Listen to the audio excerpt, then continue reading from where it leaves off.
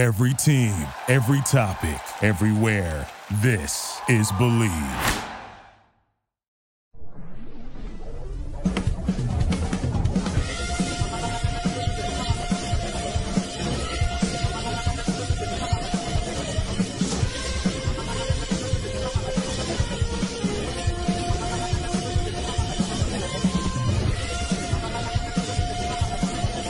It's time for the Bleed Lows Podcast with your hosts, Alonso and Juan, Alicia Del Valle, and the babyface gimmick in the sky, Roger.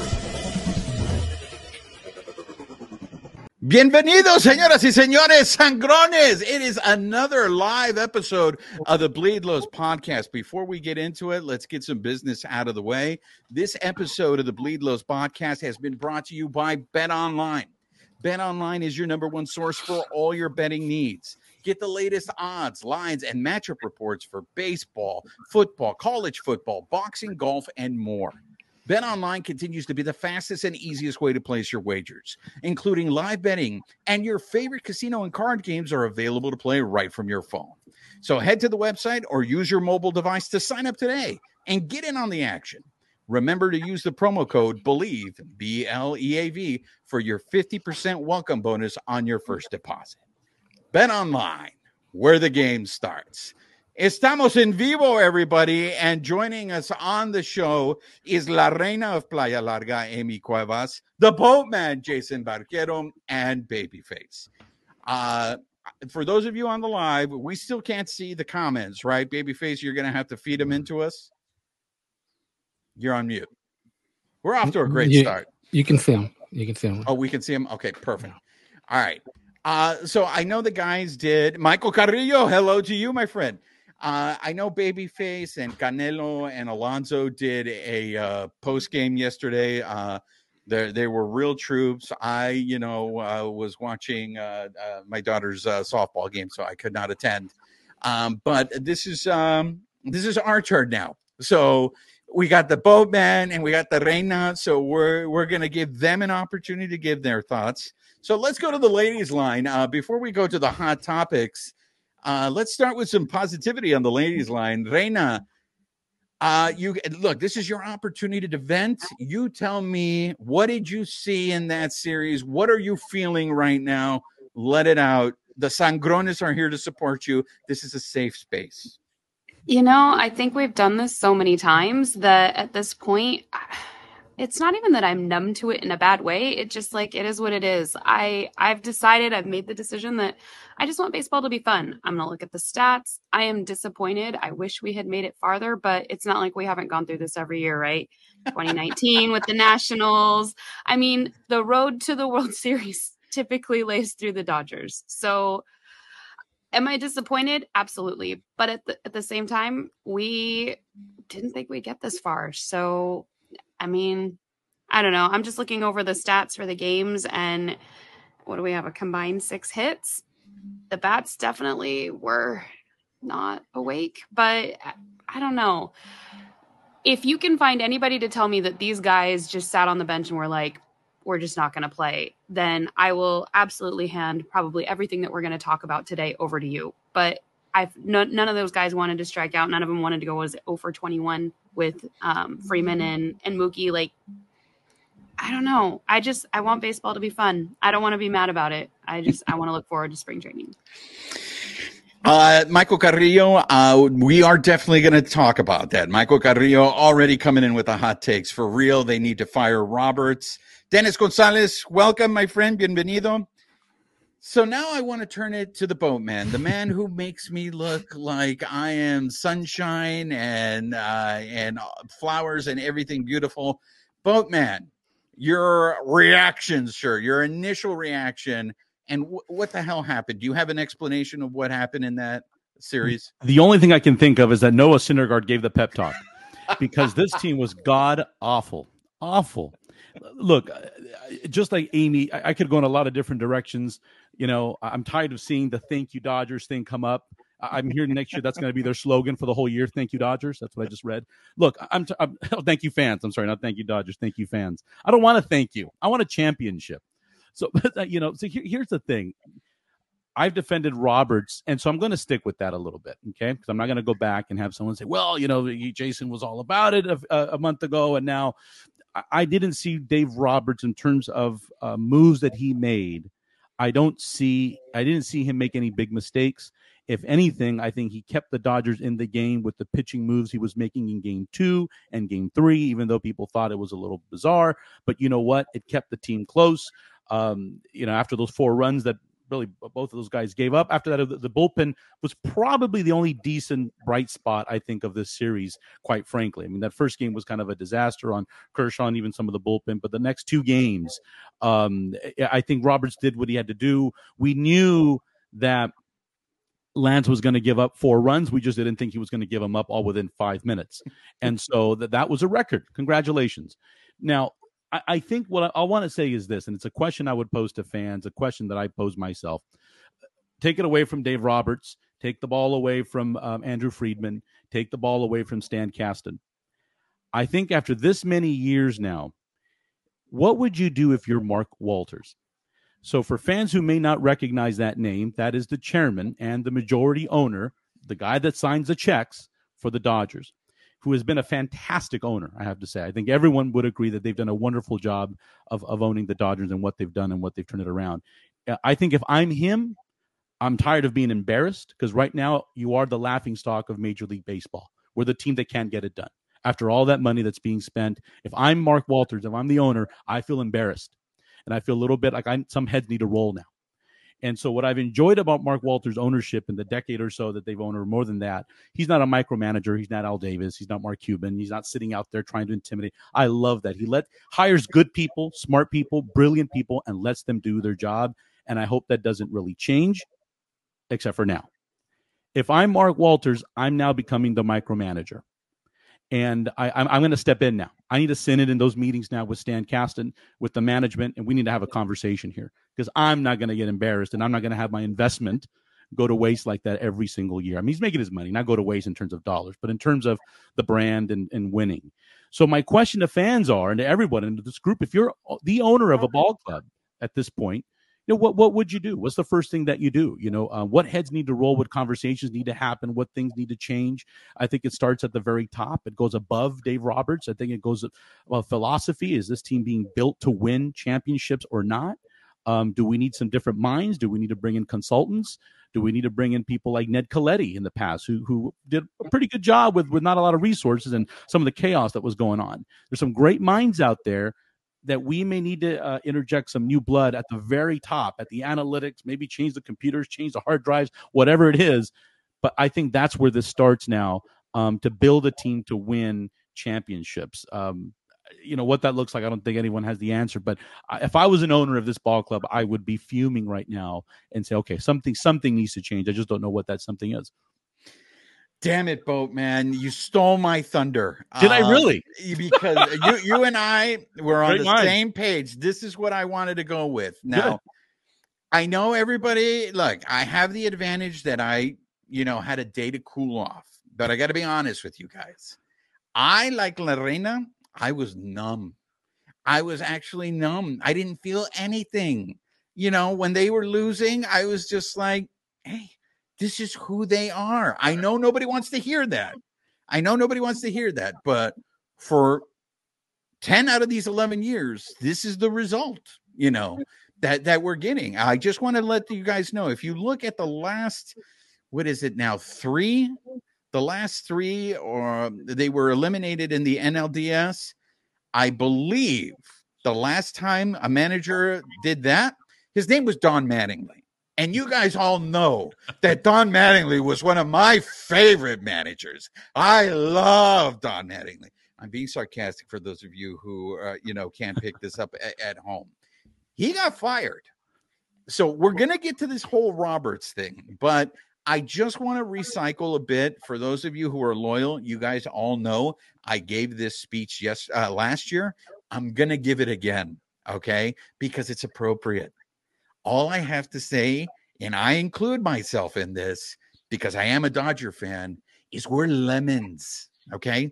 Dodger fans are lemons. We are defective, right? Because we watch this team and we completely ignore rhyme and reason and assume that this team is going to do something other than what they always do, right? That's on us. We're suckers. We took the bait. They won 100 games and we completely forgot. How many times did we have guests on the show come on here and tell us pitching is a concern, starting pitching is a concern? Even we said it. All of us who were on the show, we were concerned about the starting pitching. The playoffs happened. The starting pitching is terrible, and everybody's like, what's happening? I've never seen this before. Guys, come on. Like, I understand, and we're going to get into the whole anger, but let's just accept who we are. And I will say this also.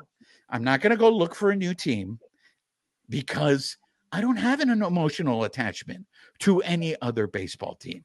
My emotional attachment is to the Dodgers. So though every year they put me through this shit, guess what? I expect it now. And now I feel nothing.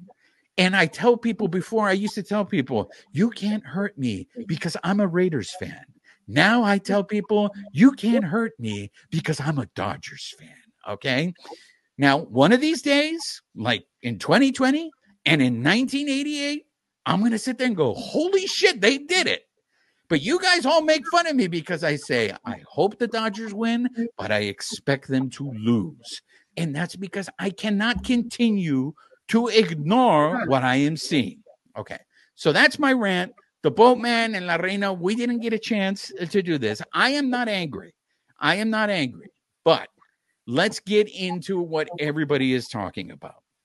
So the first thing, I'm going to jump around because the first Michael Carrillo came in hot, immediately fire Roberts. Let's do it. Let's get into that. Reina, why do you keep Dave Roberts? Because I know everybody wants him fired, but I know Alonso was saying, give me 3 other candidates yesterday. But Reina, why, unless you agree with them and you think he should be fired? I don't agree. Even some of your rant, I understand that's the emotions, but at the same time, like, there's also just reasonableness or rationale. Like, okay, who are we gonna get? And if they do choke every year, like, it's a long season. There's so many factors that go into this that only one team's going to win at the end of the day. I don't think we fire Roberts. He's a great players manager. He gets along with them. He understands the players. They love and respect him. I do think some of the comments that have been coming through, like get a sports psychologist, maybe get something like that in there. I don't know if they're using that right now. Get that, bolster your squad or your staff on that. Maybe you get a postseason manager to balance out Roberts and they co-manage the team. He can lean on his analytics, but you get somebody, like you said, Coletti, somebody with experience that can make those calls.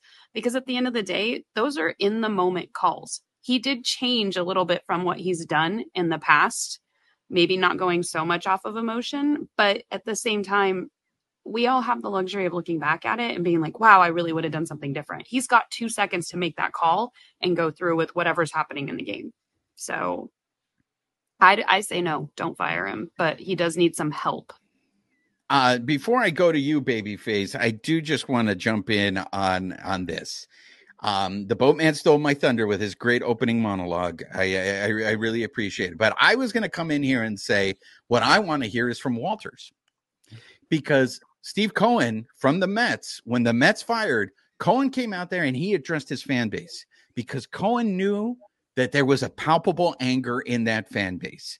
And I think sometimes it's good for the head of the company, for the owner, to come out here and address the fans, because there is this belief that this owner doesn't care. They're still drawing almost 4 million fans. He's getting his money. Winning a championship doesn't matter to him. He's already won one. What is the motivation? What drives him, right? For me, Dave Roberts is only signed through 2025. I don't believe the Dodgers will fire him this year, but I think next year, it's not going to happen because I don't think Walters is this kind of owner. But in a perfect scenario, I think Walters comes out there and says, not only is Dave Roberts on notice, because Andrew Friedman is on notice. Okay. And here's the thing. And I think the Dodgers are kind of victims of their own success. When you have the type of success that the Dodgers have, all you know is to do it the same way because it works. It works for the regular season. And I know this is where everybody's going to chime in and say, well, but it doesn't work in the postseason, Juan, right? That's the problem, right?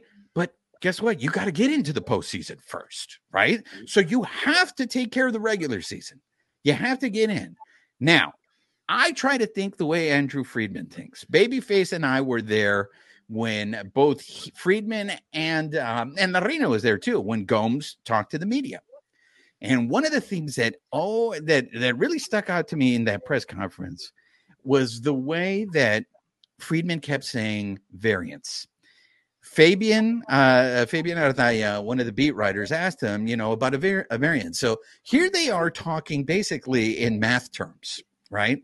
And it's like the variance, and because he kept saying, well, there's a variance. That's right. The variance is the playoffs. And I think what is happening here, and it's a very hard lesson. This is Lincoln Riley of USC. Everybody's saying, fire your defensive coordinator, and he's stubborn. He won't do it, right? I think what Friedman is, he's looking at his formula, and it's like the formula works. There's just a variance. Well, guess what? The variance is in the playoffs. And for me, I think what that would tell you is you cannot manage the playoffs the way you manage the regular season. This is now the second year in a row that we don't see them make changes until the third game or they're on the face of elimination. And isn't the point to avoid that? They don't seem like they're their aggressor in these series. So that's what I wanted to hop on, is I want to hear from Walters. I agree with everything that you said, Boatman, in the sense that he hires good people and he stays out of the way. But sooner or later, this is about performance. Andrew Friedman now has been a president of baseball operations going on 16 years. What did he do in Tampa? Yeah, he got them to the World Series, but they never won one. These are the Los Angeles Dodgers. This is about winning championships. You can't build up this much success. It needs to translate. Whether you wanted to do this, this is, again, the victim of being your success. Yankee fans, they don't settle for anything other than a World Series. Guess what? We're now the Yankees. We don't settle for anything other than a World Series, whether it's realistic or not. But this kind of performance, I don't think it's going to happen. But maybe I dream Walter's going out there saying, hey, things need to change. And if you don't next year, if we're doing the same thing right now, you guys are both gone. And it's going to lead to another topic. But Babyface, I want to get your thoughts. Yeah, I don't think we'll hear Mark Walters ever speak. I mean, when have we ever heard him speak? I think maybe when the team when they won the World Series. Did he speak? He spoke on when he got the trophy. Right? But prior to that, maybe when they got the team, right? I mean, he's not one to speak, and if he makes moves, I mean, I don't. But if he doesn't talk, doesn't that make you feel that he's okay with this then? I mean, I think there is a point where like, because we've heard like the Mookie deal, right? Wasn't he the one that said like kind of make that deal, right? And the pressure has come down from this. So, I mean, he maybe doesn't talk publicly, but I guess through his ways, he'll get the message down too. But yeah, I mean, it makes sense to what Friedman is doing. But like we said, there's always this thing where we don't know, well, is it Friedman or is it Roberts, right? The moves that Roberts makes, is it coming from the top? Is it coming from Friedman? And Friedman's not going to fire Roberts because in a sense, then he's firing himself, right? And he's not going to do that, right? So we don't know what's going on. And it's kind of interesting because usually I haven't heard anything about it, but usually there is a day when Friedman and Gomes will probably sit with the media. And I was assuming that was going to be tomorrow. Yeah. I haven't heard anything that's going on tomorrow. So it's interesting to see when they're actually going to come out and talk to the media about, this past season. And those are excellent. I mean, we got some great comments coming in here. Roy, you make an excellent point. You're absolutely right. It is not Friedman's fault that Mookie and Freddie went 1 for 21 and that the pitchers went down. That's not his fault. That's why I can't be upset about the result for this year. But what we're talking about is a cumulative effect now that we are seeing. It's getting worse now. Okay, we're not making it to the NLCS. We're not making it to the World Series. We're getting eliminated in the first round. And my thing is this, for everybody who wants Roberts gone, to me, it's a package deal. You bring in another manager, you don't think Friedman's going to come in there again. Look, what did we hear all? They had a meeting on Wednesday in the office, and that not Wednesday. What was when they had the optional workout? And Roberts wasn't at the stadium because he was at a meeting with the front office. You mean to tell me that Friedman and Gomes weren't in there trying to tell him, hey, let's try this, let's try that for game 3? So it's a package deal for me. So for everyone who wants Roberts out, you're telling me you want Friedman out too, because this is results. Boatman, come on in. Yeah, Juan, I 100% agree with you with that. I think it definitely is a package deal. But I want to say one thing about someone that commented. You're right. You can't make right now the two people that really were three. There's 3 people right now on that roster that probably I shouldn't say it this way, but probably wouldn't want to show their face around town in the next few days or so. And that's Mookie Betts, and that's Freddie Freeman, and that's Kershaw. Those are your 3 superstars where your biggest paychecks are coming from, and choked. And so, and that's really, I'll use the word, it was a complete choke, especially from the hitters at the top of the lineup. But where I do blame the Andrew Friedmans of the world was to respond to one of the comments that Friedman didn't go 1 for 21 or whatever that number is. The problem with this lineup, it was contingent upon 2 out of 9 guys doing well. And then right after that, it's a bunch of mediocre guys that hit anywhere from 190 to 210 to 220. And you got Will Smith in the 3 spot who hits 240. It's mediocrity. David Peralta, Hayward had a great season for Hayward standards. But when you start going down, I don't want to use the word Moneyball, but there's still a little bit of that where they love to find these guys, these little role players. And, we got Mookie and Freeman at the top and all these little 240 guys. They're going to get us through the promised land. But you know what? That's a lot of pressure on 2 guys at the top. And I think we've said it on this show. If not, I'm sure many people have said it, that if those 2 guys aren't performing, the rest of the team is a disaster. And that front office gets paid a lot more money. They do this for a living. We all have day jobs here. Yeah. This is all they do. This is all they eat and breathe and get paid millions of dollars to do. And yet those moves didn't happen. They should have foreseen that could have been there. Same thing with the pitching staff. So there's things that they should have tried to mitigate way before the season even started. We're talking about winter meeting stuff last year, spring training. So it's the moves that didn't get done to support the fact that if these 2 guys didn't perform, and it hit them in the face. I'd like to say they learned a lesson. I don't know, but I'm with you. I think it does come in a tandem. I really do think it's the 2 of them. Reina, come in with the positivity. Come on. Yeah. Well, no, I was just going to say, too, this is the first time we've actually seen them legitimately shake up the roster. We talked about it earlier in the summer of how can we move some of these pieces around? We finally saw it in game 3. We had to get to this point to, move JD down in the lineup. And some of the changes we've made just on off days, like putting CT3 as the leadoff hitter to experiment, if we're going to use the analytics, let's use the analytics. But if we're not, we're just going to kind of put it in where it fits, or where it feels good. That doesn't work for me. You kept saying the thing about variance, and that was something that they did talk about in that press conference. The equation is not working. And part of that is it's not just the postseason, but it's humanity. You have Mookie and Freddie who want to hit. They're 0 for 21. You can't force them to hit. They want to hit. It's not happening. But we also had controversies the last 2 years that nobody planned on. You can't plug that into an equation. You have injuries. We didn't know that the majority of our pitching staff, again, would be on the IL. If we're not picking up people in the offseason at the trade deadline, and again, that's something we need to look at the front office for, then what do we have? This equation is great in theory, but so is communism. At that point, when you add humanity, though, that changes everything. So how do we change that? I'm all for dictatorship right now if I was an owner. A full hostile dictatorship. But you can't just plug that into an equation. You can't plug people in that way and expect them to just perform. And we're seeing that year after year.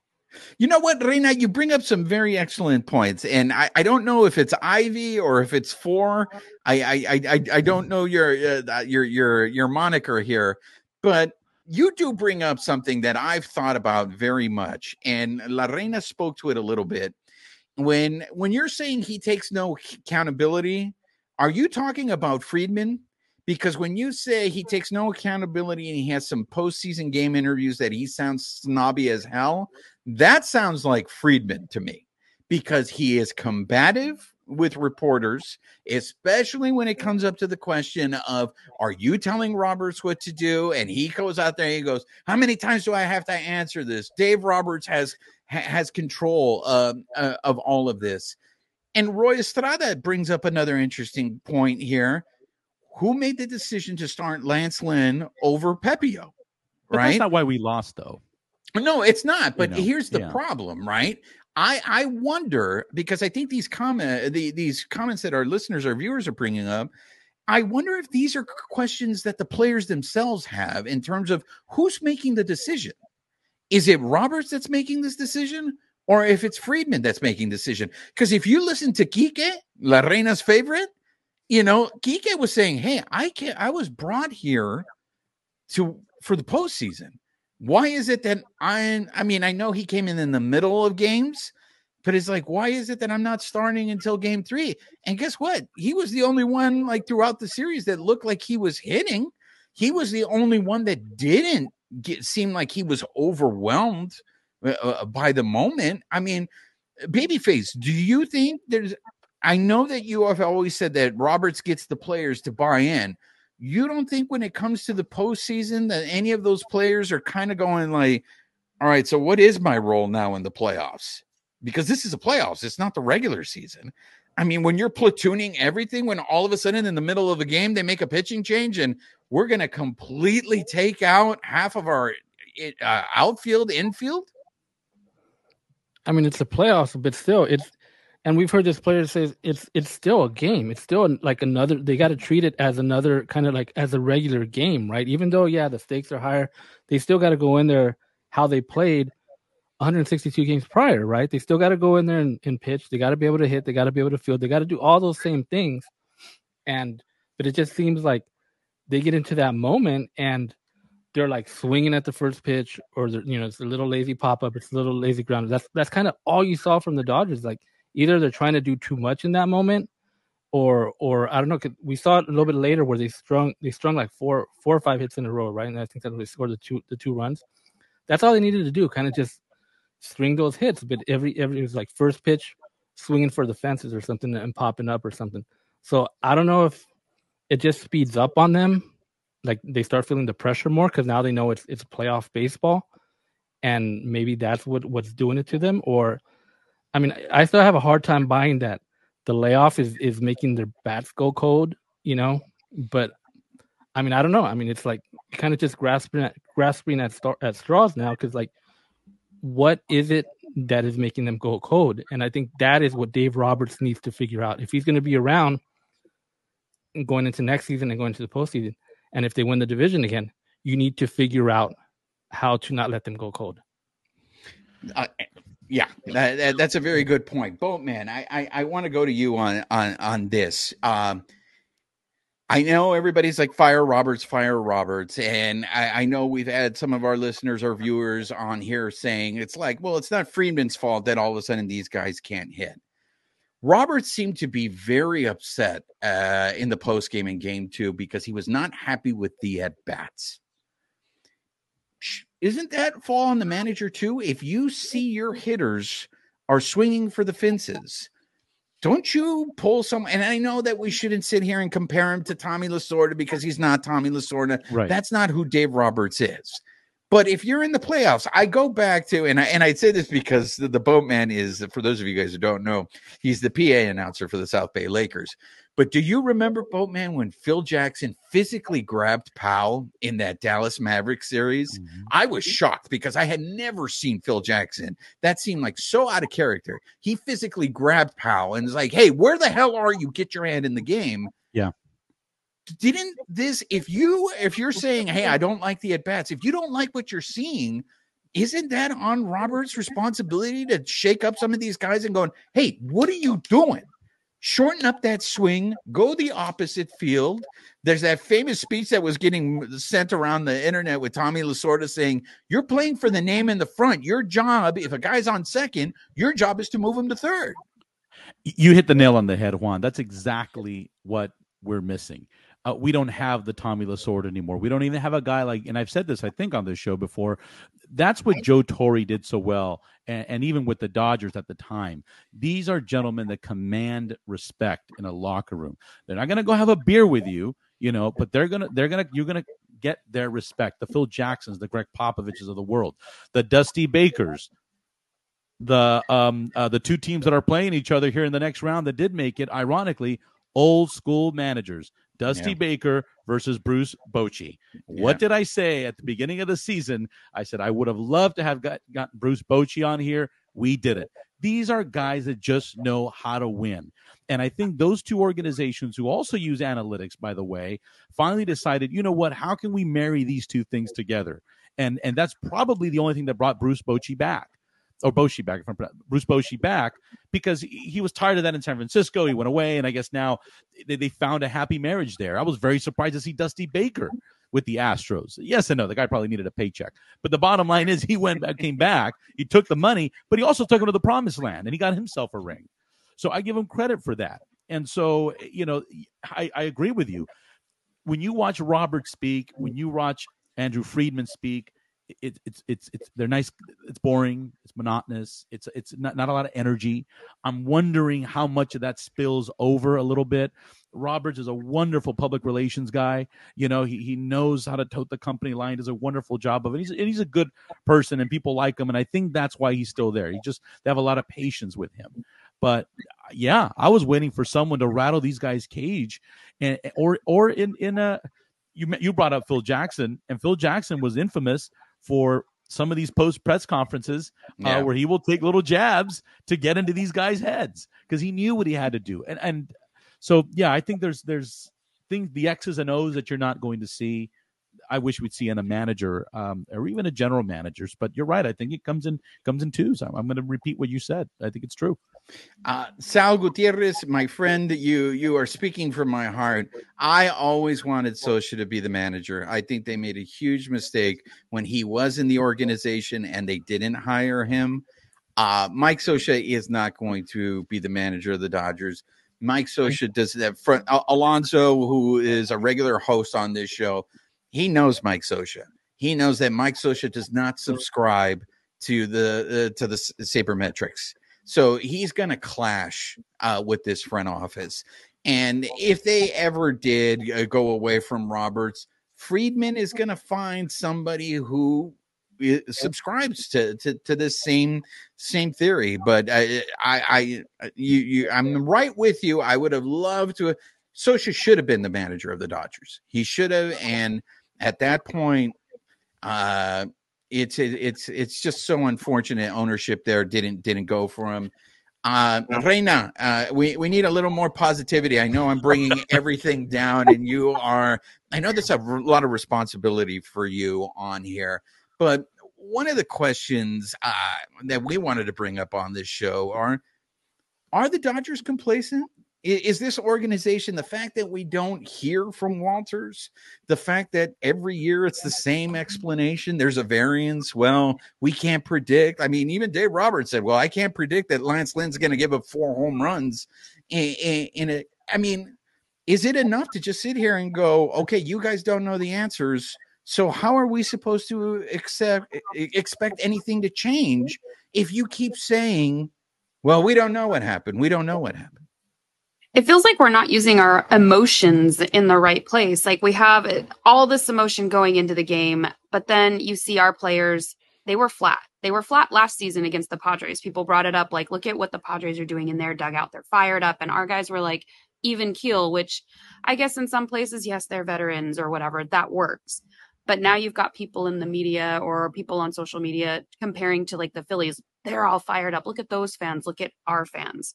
And I'm curious, like, where was the Freddie energy? Not just with the fans in the stands, because you kind of follow what's going on the field, but what happened to our team after the All-Star break? Like, they brought that energy. You could feel it on the field. It was palpable. It carried over. Even when they won they clinched the postseason. You had people in the stands doing the dance with the guys on the field.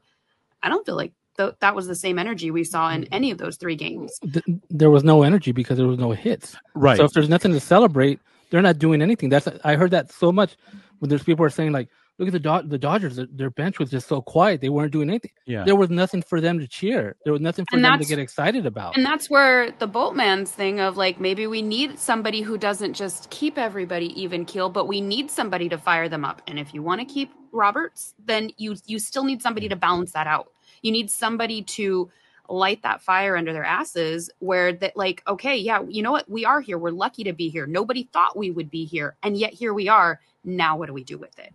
Because it's been flat the last couple of seasons. I was shouting at the TV at Dodger Stadium yesterday, like, hey, small ball. And then they finally started playing it. And then the team surprisingly did better, but they were practicing that at the workout. We were all there. Like I was trying to keep score and I couldn't because somebody would come up to bat and then they would have somebody else on the base so that they could run through these drills. What happened where that didn't translate onto the field in the postseason? You know what? I don't know who said this on the live. I think it was maybe Michael Carrillo. If not, I'm sorry, I'm giving credit to the wrong person.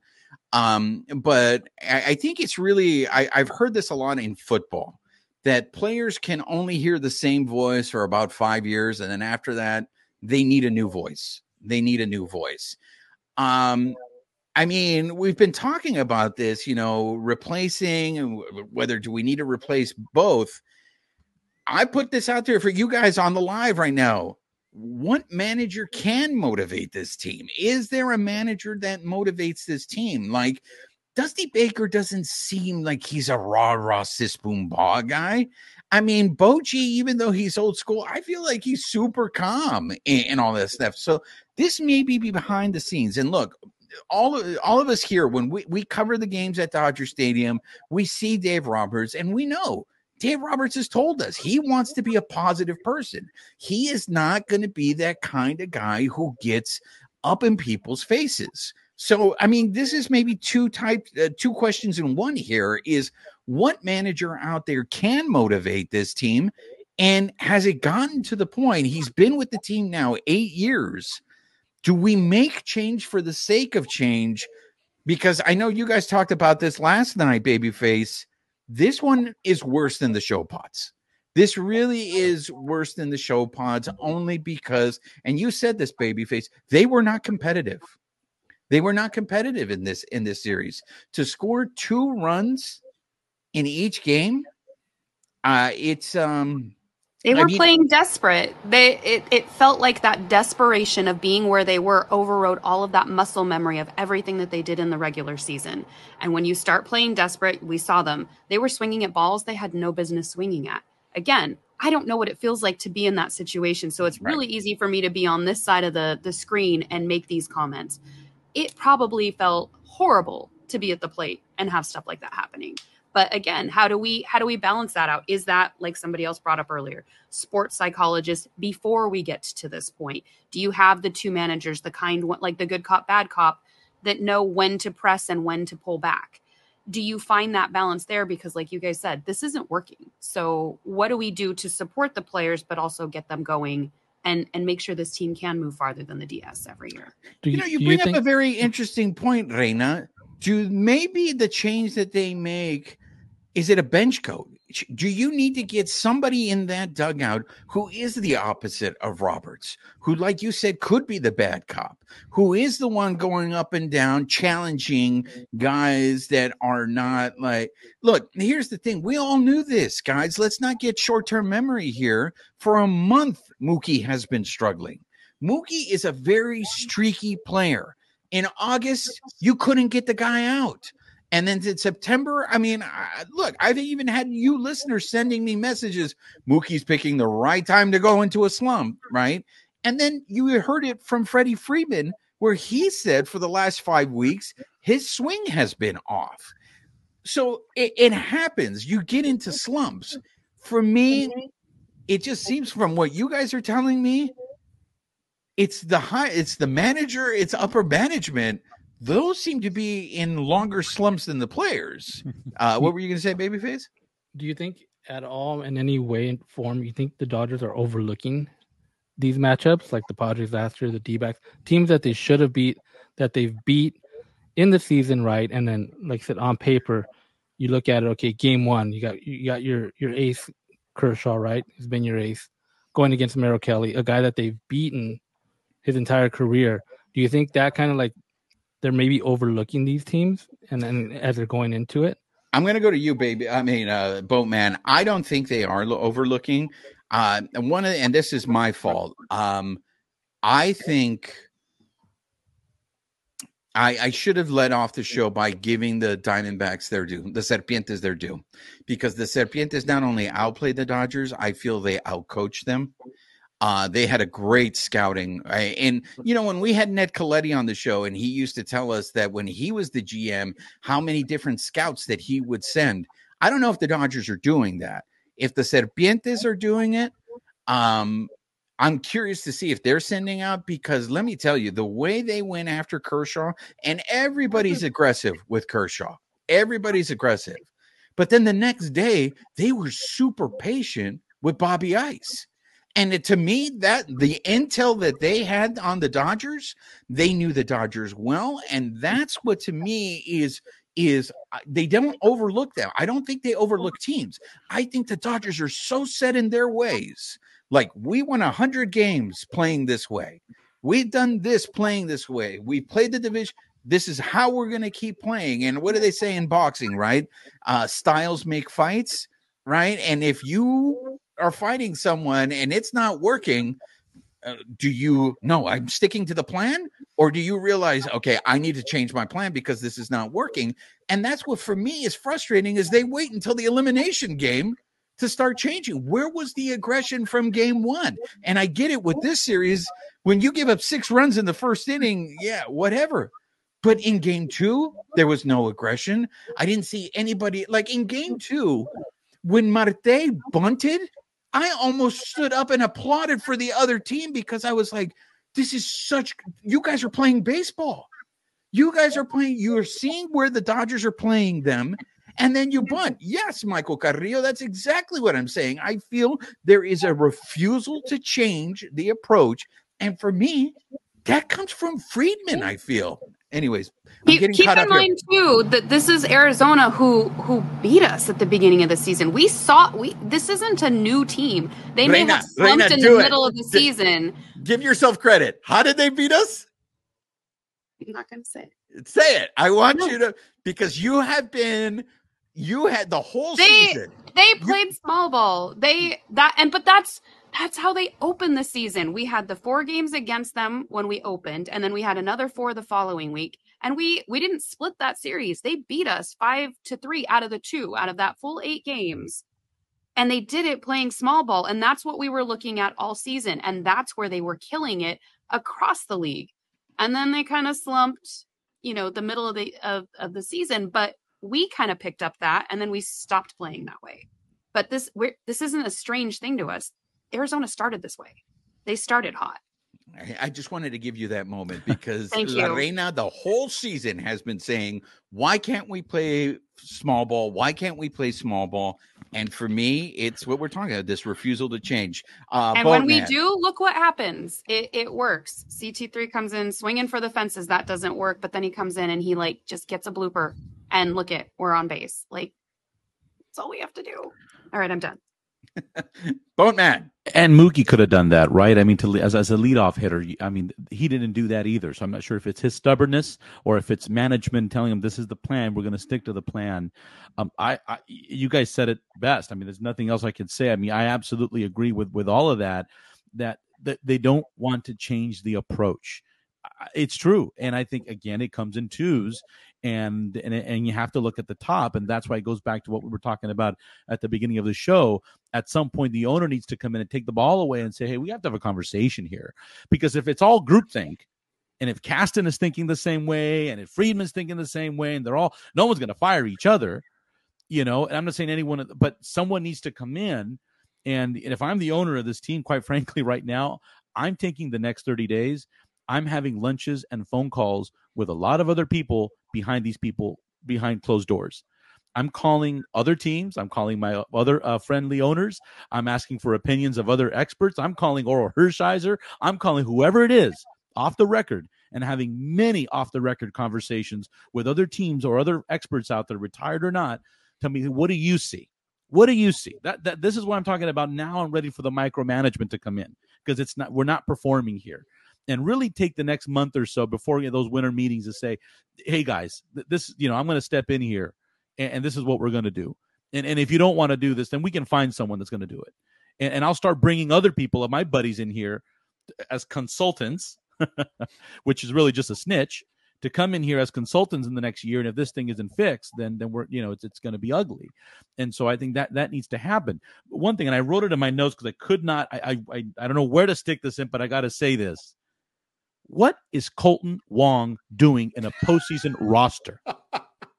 He has absolutely no business. The guy was playing in a 12U league or something about 3 months ago, and now he's in the postseason. No business. No business. I don't care about it. And hold on a second. I don't care about it.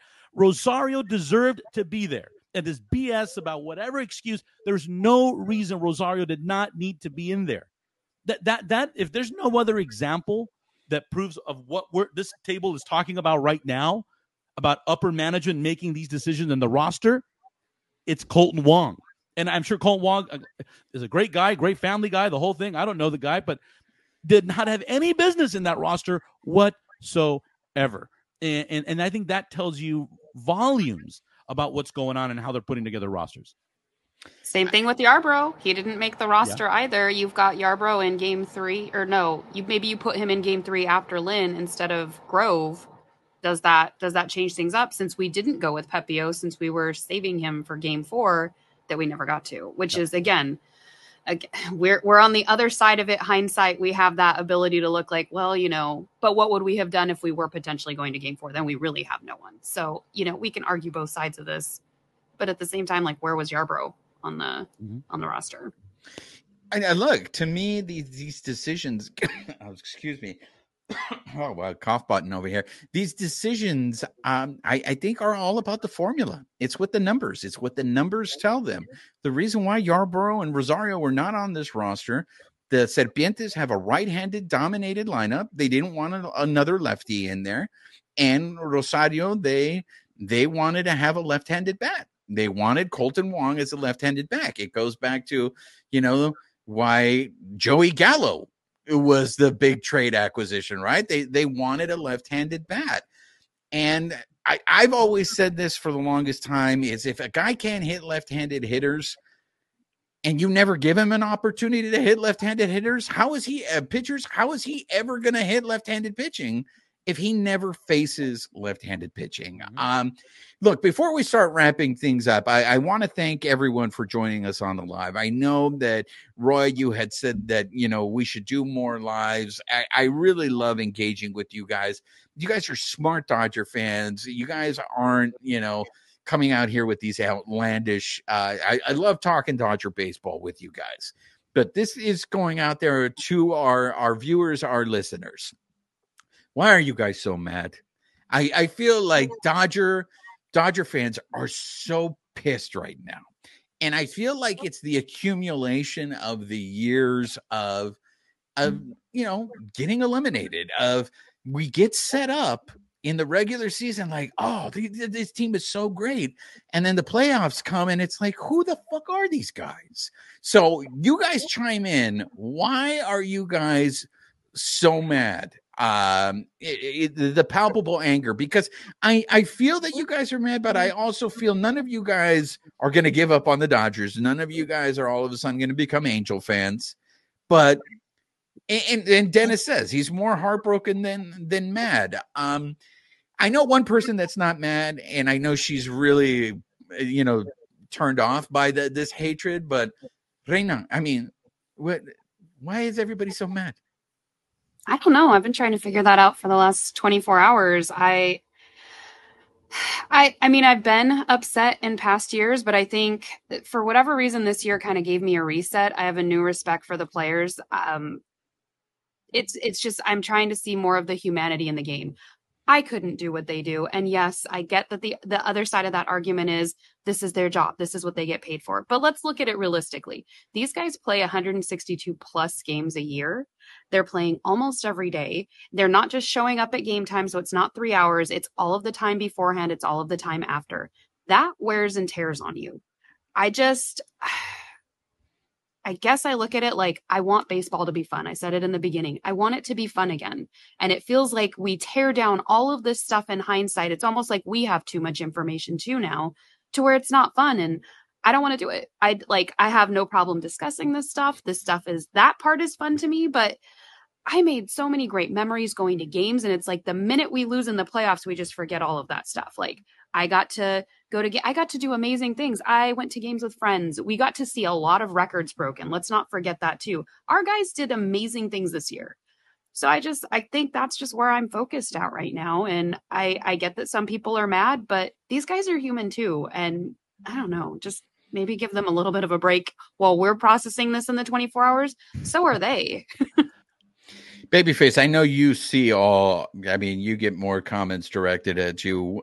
Is the anger just frustration? I mean, what is it with the anger?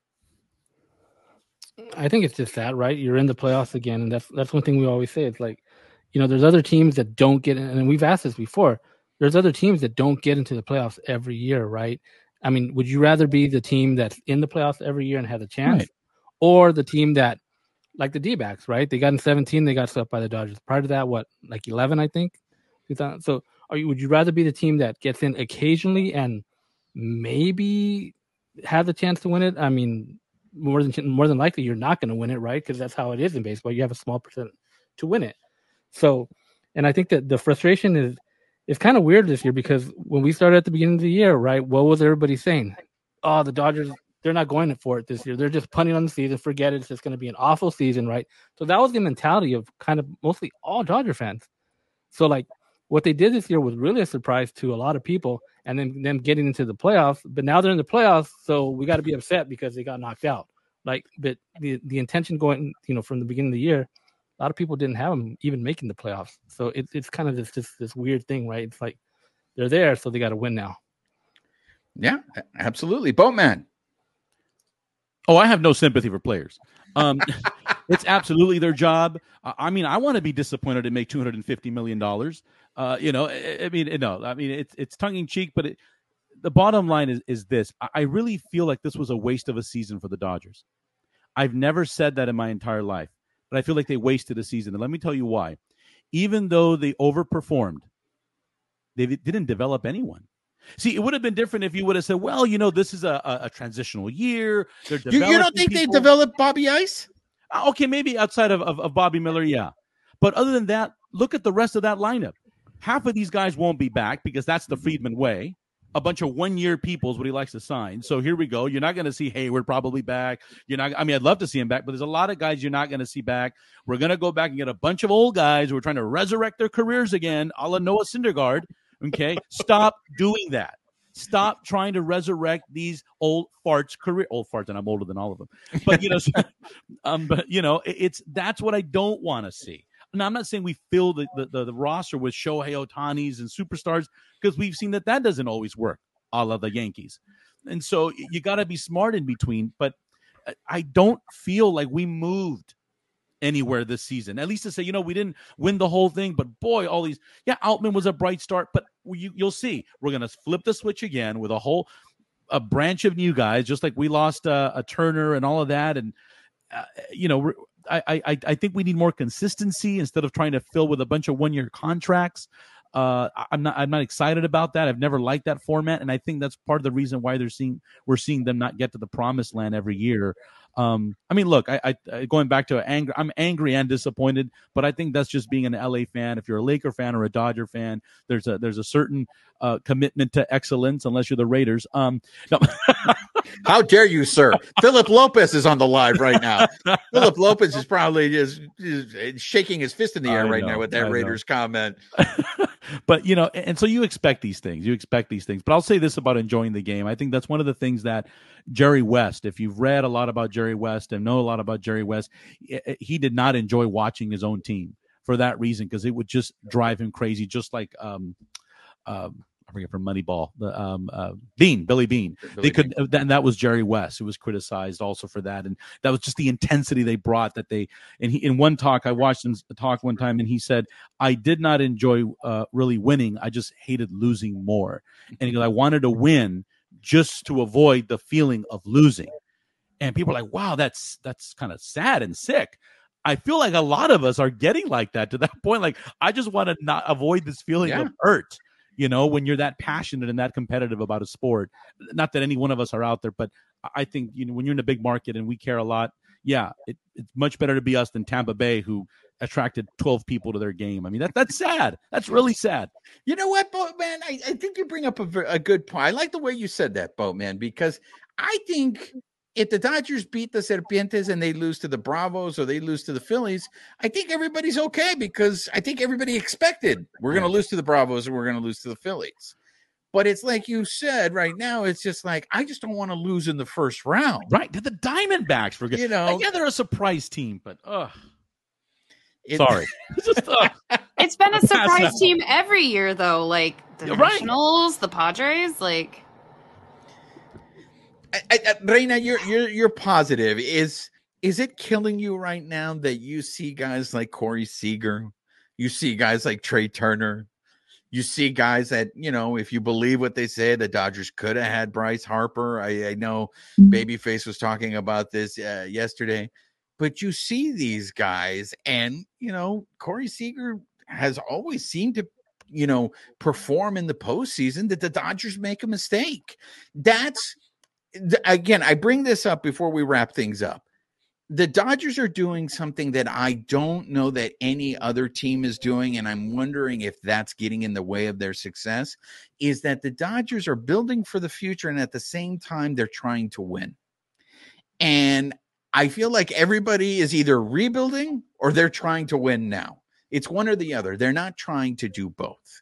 So maybe if there was more urgency in the now, placed in the now, where it's like, we're going to give Corey Seager the $350 million, even though at the end of this career, that contract's going to look really, really bad. But if you had, I know everybody's like, bring back Jock and stuff. Like, if you had those guys, I don't know, Reina, tell me, am I off base here that what the Dodgers are trying to do is maybe a little too much, and maybe they should just try to simplify things and just win now? I mean, yeah. If you split your focus, that always happens when you multitask, right? Baseball's a business. We could sit here and say, should we have kept Corey Seager? Should we not? Maybe. I don't know. I mean,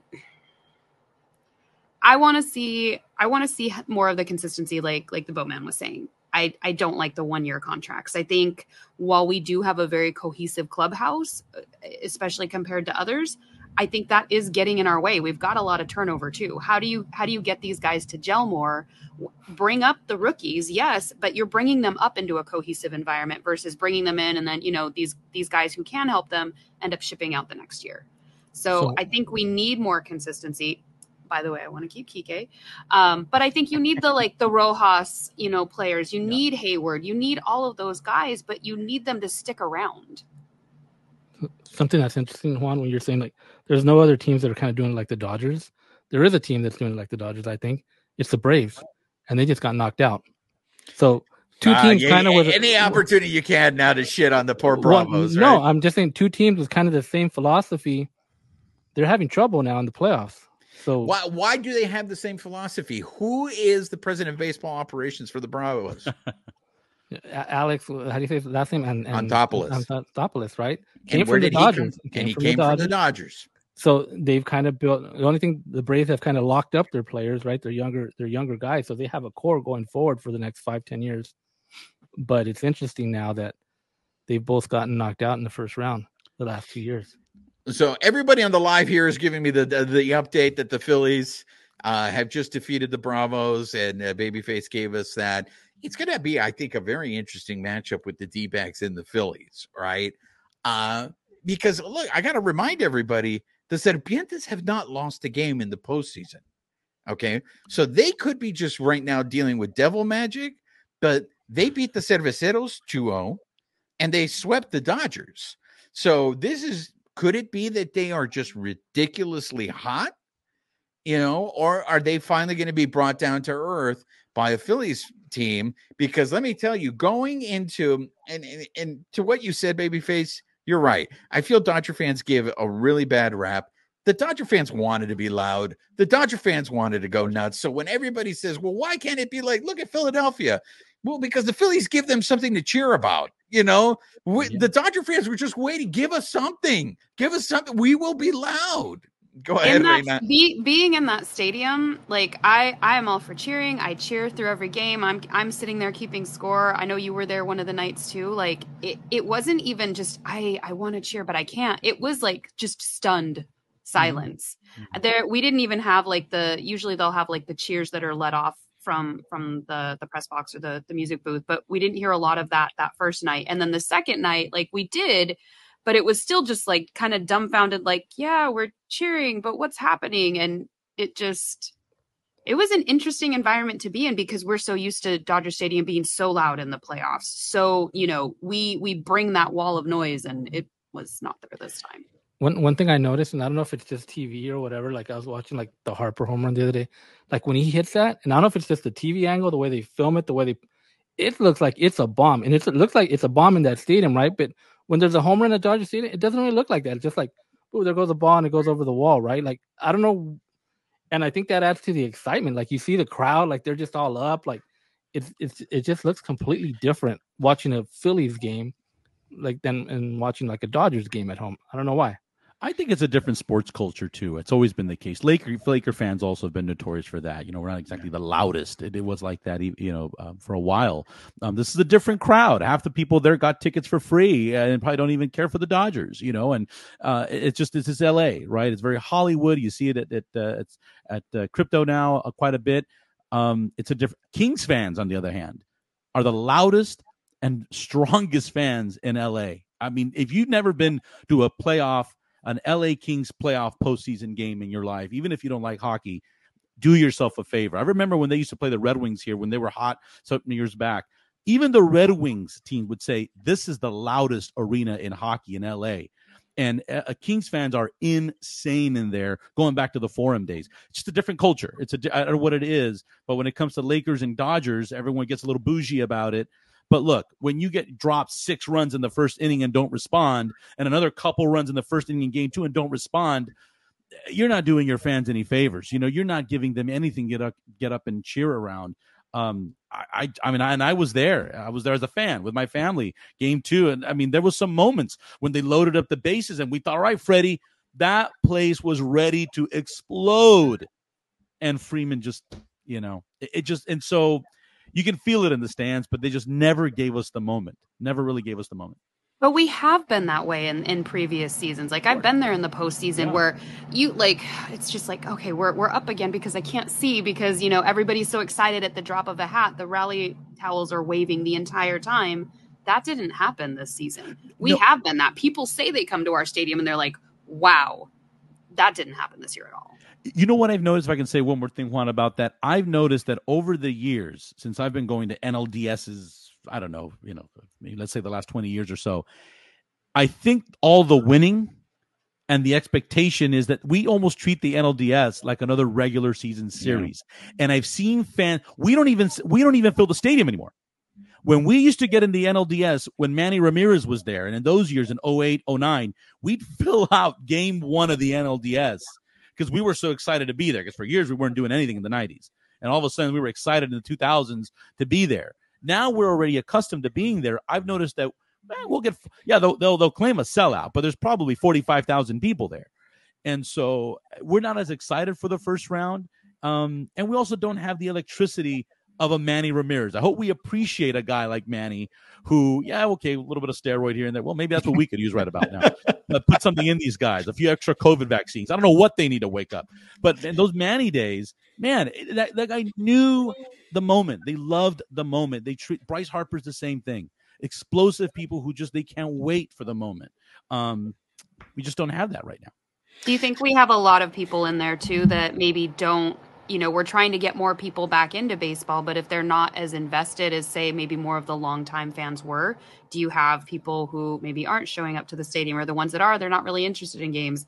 I look around and half the time there's people, they've got their tablet up and they're watching a football game or they're watching another game. And it's like, we're here for this. So do we not have the investment in the game as we're trying to change it and attract more fans? Is that a factor too? I mean, we don't have to get into that now, but just tossing that out there. Yeah. So we're going to wrap. Babyface, you had something?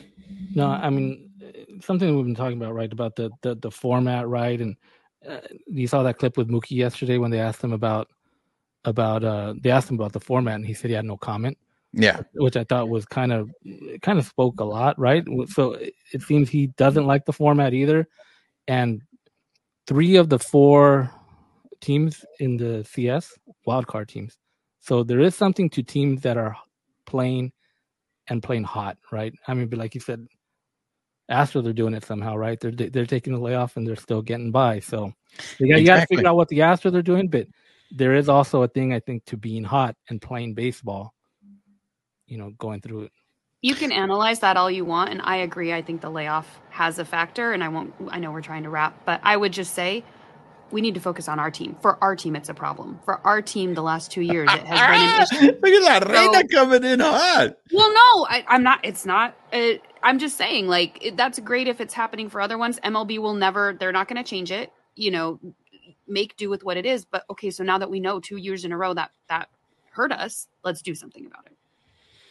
Well, look, I want to thank everybody who came on the show, all you guys on the live. We love you guys chiming in and being interactive. I just want to leave it with this. I was saving it for the end of the show. I know the real reason why the Dodgers lost to the Serpientes in the NLDS, and I want to make sure you guys tell all your friends that you heard it here on the Bleed Lows podcast, okay? The reason why we lost is there were no mariachis at Dodger Stadium in the first 2 games, okay? Uh-oh. Now, why the Dodgers decided not to bring friend of the show on to perform, there's no mariachis, all right? So you guys want to all of a sudden look the other way and you want to ignore the mariachis? This is what you get. This is what you get. The Dodgers lost because there was no mariachis in there. I mean, that is Chavez Ravine. Shout out to La Loma, Bishop, Palo Verde. It was karma. It came back and bit them. So, look. I tweeted that both games, you could feel the palpable difference between innings without our mariachis there. And it was a noticeable difference. Yeah, I don't know who made the decision to not.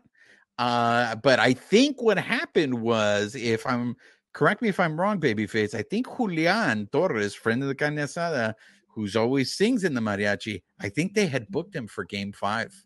I think the Dodgers realized they had made a huge mistake, but by then it was too late. It was too late.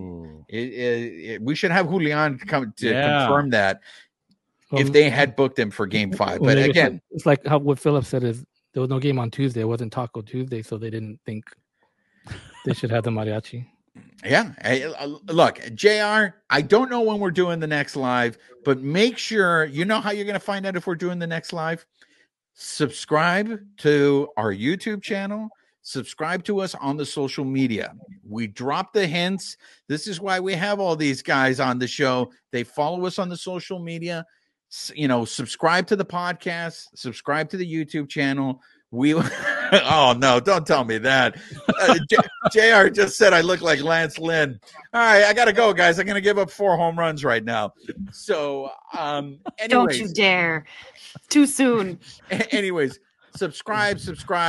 We have a giveaway, guys. We're giving out the Mariachi Joe bobblehead, but we're only doing it until we get to 1,000 subscribers. And we're close. I think I might have to add something.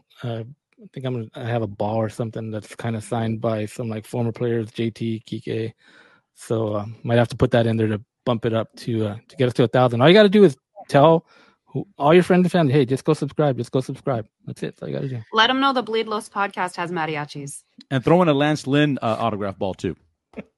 I got a Noah one for you, Jason. Oh, you know what? I want it. If someone has one, send me a Noah signed ball. I can't wait for Halloween when the boatman dresses up as Noah Syndergaard. It's going to be awesome.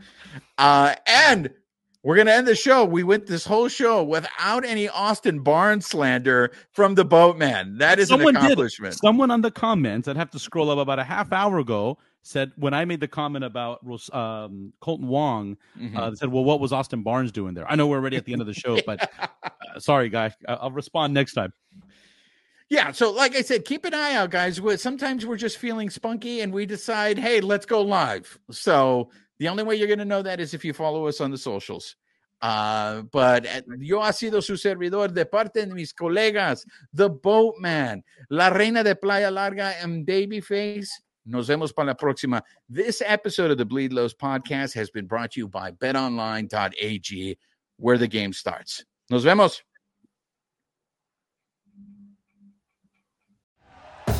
Thank you for listening to Believe. You can show support to your host by subscribing to the show and giving us a 5-star rating on your preferred platform. Check us out at Believe.com and search for BLEAV on YouTube.